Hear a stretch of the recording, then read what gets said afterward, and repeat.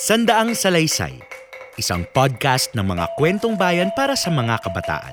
Hatid sa atin ng Arete at ng Ateneo de Manila Basic Education. Ang kwento natin ngayon, ang mga paglalakbay ni Juan, mula sa Philippine Folktales ni Mabel Cook Cole na isinalin ni Melvin Apo at babasahin ni JJ Ignacio.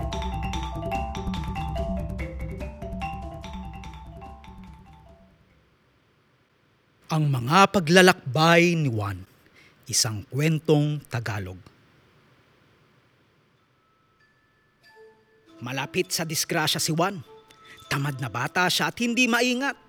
Tuwing may gagawin siya, lagi siyang napapahamak, kaya mas mabuting hindi na lang niya ito gawin. Dahil dito, nawala ng pasensya sa kanyang pamilya.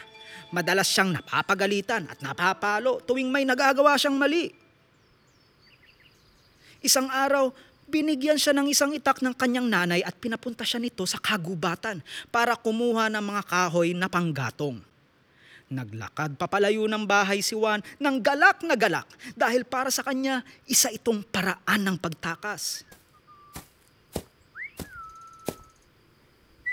Sa wakas, nakakita siya ng isang punong tila madaling putulin. Inilabas niya ang kanyang itak at naghandang magtrabaho. Ang punong ito pala ay isang mahiwagang puno. Nagsalita ito at kinausap si Juan.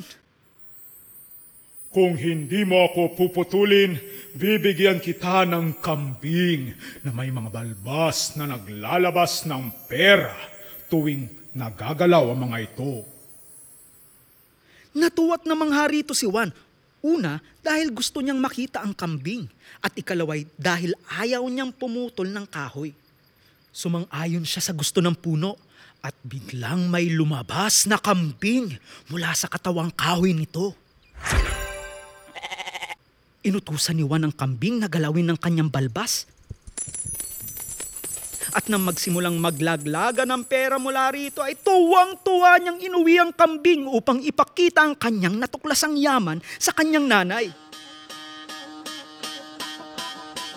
Habang pauwi si Juan, ay nakasalubong niya ang isang kaibigang mas puso sa kanya. At nang marinig nito ang tungkol sa kanyang kambing, ay nagdesisyong nakawin ito sa kanya. Dahil alam nitong mahilig si Juan sa tuba, inaya niya itong mag-inuman. At habang lasing si Juan, pinalitan niya ang mahiwagang kambing nito ng isang karaniwang kambing. Nang mawala ang pagkalasing ni Juan, nagmadali siyang umuwi sa kanyang bahay at ibinalita sa mga kapamilya ang tungkol sa mahiwagang puno. Ngunit nang utusan na niya ang kambing na galawin ng mga balbas nito, walang perang nalaglag mula rito. Inakala ng pamilya ni Juan na isa lang ito sa mga kalokohan niya, kaya pinalo at pinagalitan ulit ang kawawang bata. Bumalik si Juan sa puno at tinakot. Napuputulin ito dahil sa ginawa nitong pagsisinungaling sa kanya, ngunit ito ang sinabi ng puno. Huwag mo akong putulin. Bibigyan kita ng lambat na siguradong magbibigay sa iyo ng huling isda kahit gamitin mo ito sa lupa o sa itaas ng puno.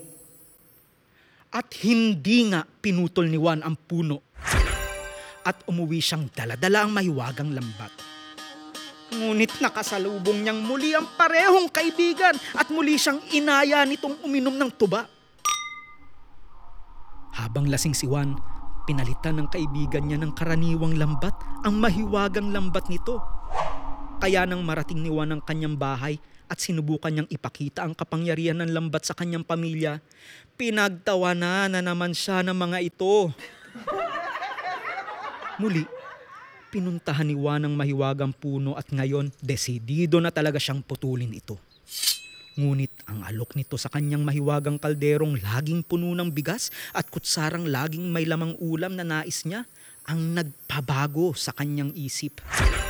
Umuwi ulit siyang masayang masaya. Bago marating ang bahay, muling nangyari ang insidente kasama ang kanyang kaibigan at dahil dito, muli na naman siyang pinalo ng kanyang mga magulang na sawang-sawa na sa kanyang mga kalokohan. Galit na pinuntahan ni Juan ang mahiwagang puno sa ika-4 na pagkakataon. Malapit na niya itong putulin nang muli siya nitong maluki ng mahiwagang bagay. Pagkatapos ng ilang pag-uusap, tinanggap niya ang isang mahiwagang kahoy. Na kailangan lang niyang sabihan ng Bumpye! Bumpa! At bubugbugin at papatayin na nito ng kusa ang sino mang naisin niya. Nang muli niyang makasalubong ang parehong kaibigan, tinanong siya nito kung ano ang daladala niya at tumugon sa kanya si Juan. Kahoy lang ito, ngunit kapag sinabihan ko ito ng Bumpye! Bumpa! Bubugbugin ka nito hanggang kamatayan.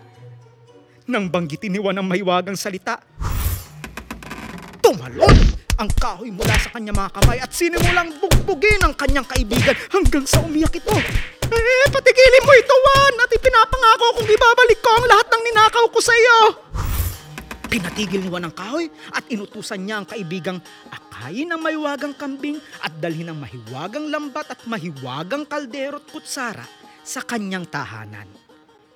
Muling inutusan ni Juan ang mahiwagang kambing na galawin ang kanyang balbas nang marating nila ang kanyang bahay. Naglabas ito ng maraming pera hanggang sa hindi na ito kayang buhatin ng kanyang nanay at mga kapatid. Pagkatapos, kumain sila mula sa mahiwagang kaldero at kutsara hanggang sa mabusog sila. Hindi nila pinagalitan si Juan.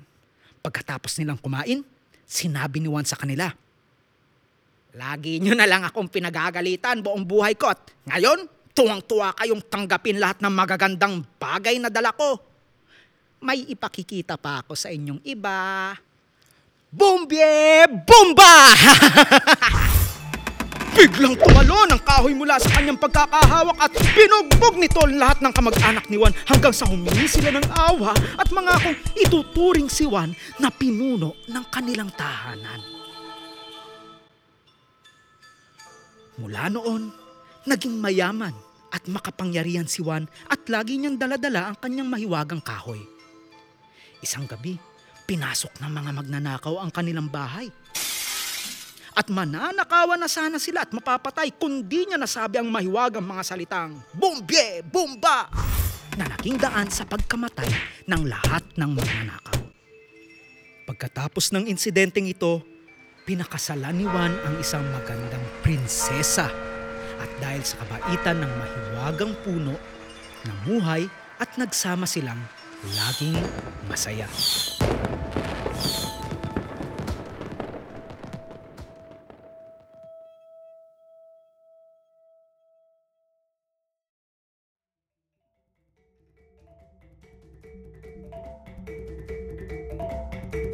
Salamat sa pakikinig.